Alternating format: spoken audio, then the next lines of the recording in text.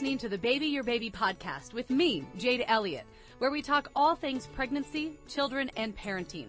Don't forget to subscribe and share with your friends. Baby Your Baby is a KUTV2 News podcast and is sponsored by Intermountain Healthcare, Broadway Media, and the Utah Department of Health. You're listening to the Baby Your Baby podcast with myself, Jade Elliott, and we're joined today by Dr. Thad Abbott with Intermountain Healthcare. Thanks for being with us. Thanks for inviting me.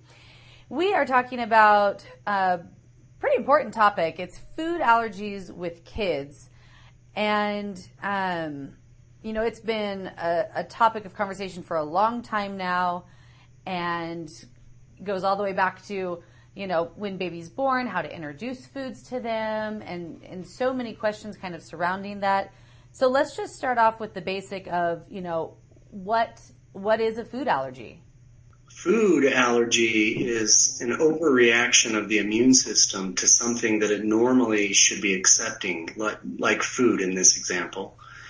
This overreaction leads to an increase in certain chemicals, such as histamine, which is where we end up getting the symptoms from.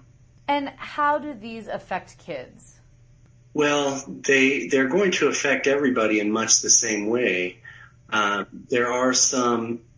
There is some variability, however, in the types of reactions people get. These reactions can vary from mouth itching to hives on the skin to things even more severe than that, up to anaphylaxis. And so how do you identify food allergies, especially in young children? As we're introducing new foods to them, how do we know if they have an allergy? Well, history is really the important part. We always like to have a really good history regarding exposure and symptoms from that exposure. But from a testing point of view, the testing can be done in one of two ways.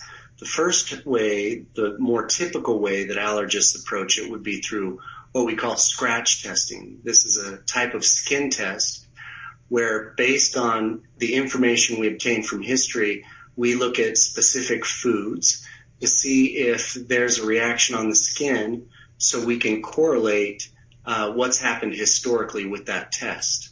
The other type of testing is a blood test. Both of them can be useful in diagnosing food allergies. And sometimes we will utilize both of those tests. And so once we realize that our child does have a food allergy, how do we prepare them to kind of manage it on their own as they, continue to grow and get older? How do we help them with that? Yeah, that's a good question. And I would say you just always continue with the education. I think it's important to be upfront and honest about what allergies they have and what they can expect from those allergies should they be exposed. But trying not so much to direct with fear, but just an understanding of what might happen should they be exposed to that food. So education from the allergist, education from parents to kids, this is a huge part of how they're going to live and kind of react for the rest of their life toward that allergy. And can a child who hasn't had any allergies develop one over time as they get older? Absolutely. Anybody can develop an allergy at any time, but they do seem to be more common as we introduce foods to infants. So we are introducing new foods, and it gives their immune system an opportunity to decide how it's going to react to that particular food. But there certainly are older children and even adults who can develop an allergy to a food that they've been eating and tolerating for most of their life. That actually happened to me. What I call an adult onset allergy to apples and a couple other things. Ate them my entire life, and then in my mid-20s developed an allergy like that. Sure, yeah, you're not alone. So now that we've gotten kids, for the most part, things of course changing on a daily basis, but kids back to school or back to that, classroom type setting, Sports have started back up in places as well. How do we help our children's teachers and coaches, caregivers? How do we help them if we have a child that has an allergy?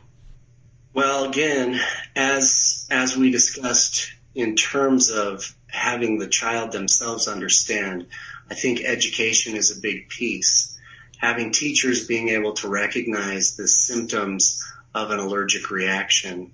And I think it's important to not only be able to recognize that in someone with a known allergy, but to be able to recognize it in someone who potentially is developing an allergy.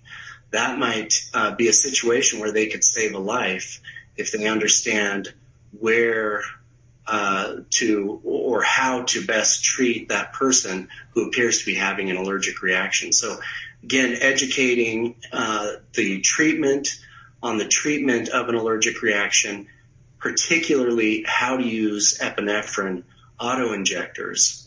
These epinephrine autoinjectors are first line when it comes to anaphylaxis and food allergies, and really there is no substitute. That'd be an EpiPen, right? EpiPen is one brand, yeah, but there are several others. And so, if the allergy is severe enough that a child needs to carry one of those, do we need to set up some sort of an IEP, an individual education plan with the school?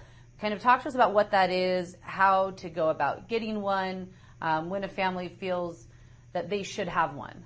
Yeah, most schools are going to have that information, or at least a form to fill out. So this goes back to that education piece and allowing the allergist to help with that education, as most of us can't be there at the school to kind of go over the step-by-steps with teachers and other staff and maybe even other students. So these plans the purpose of these plans is to really protect against bad outcomes when these children are exposed to their food allergies. So all diagnosed food allergic patients should have one of these filled out for their school to have on hand, so that the school knows which foods they're supposed to be avoiding, and so that they know how to respond if that child is exposed to the food they're allergic to.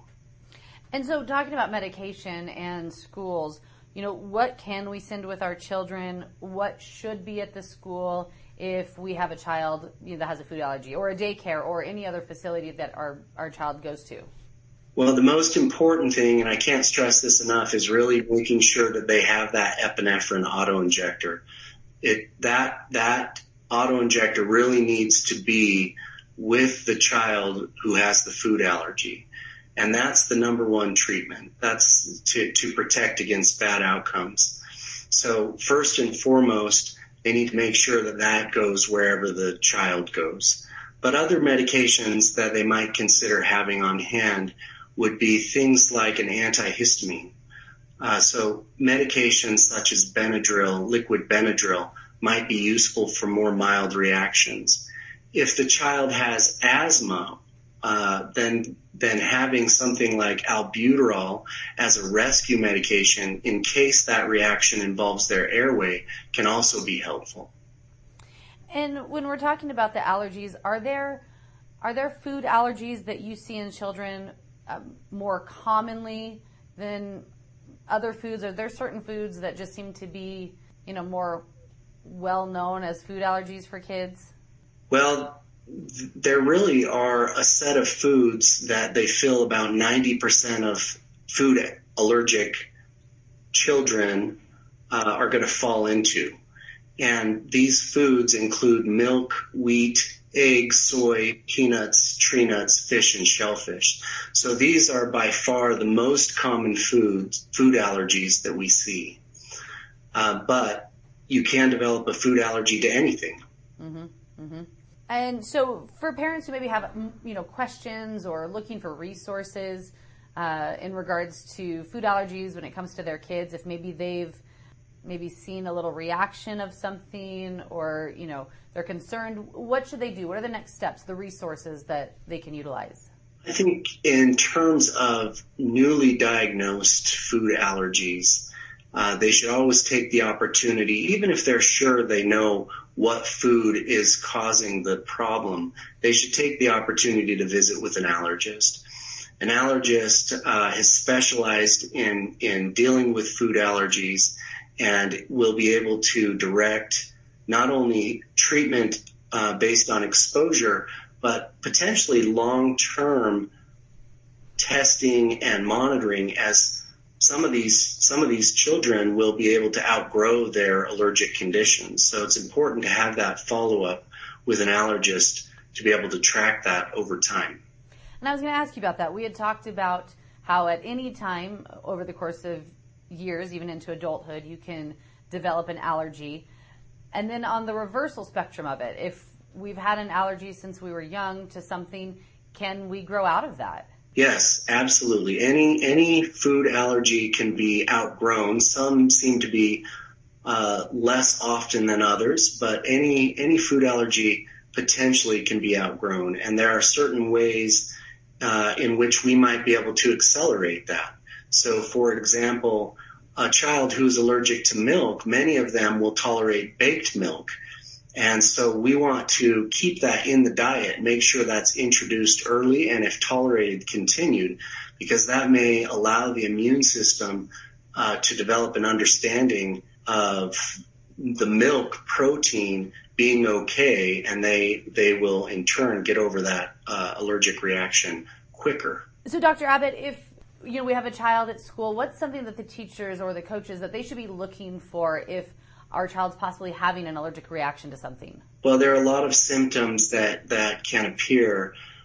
So they may be looking for a rash that abruptly appears on the skin directly after eating, say after having lunch, within several minutes to maybe up to an hour.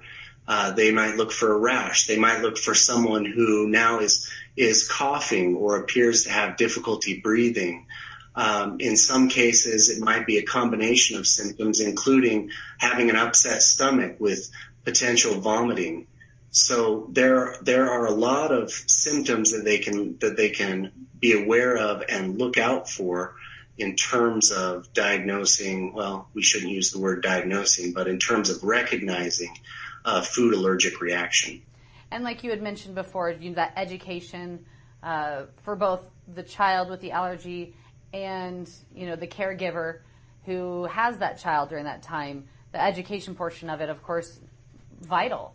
Yes, and if the child has a diagnosed or known food allergy and a teacher or a caregiver is witnessing this, again, I think it's important to stress there should be as little hesitation or time lost as possible before giving that epinephrine. That should just be an immediate reaction.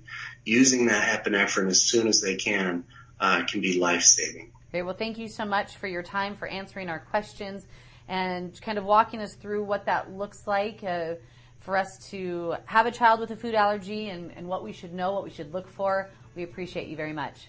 Yeah, I'm happy to help. Thank you. And that concludes this episode of the Baby Your Baby podcast, talking about food allergies in kids.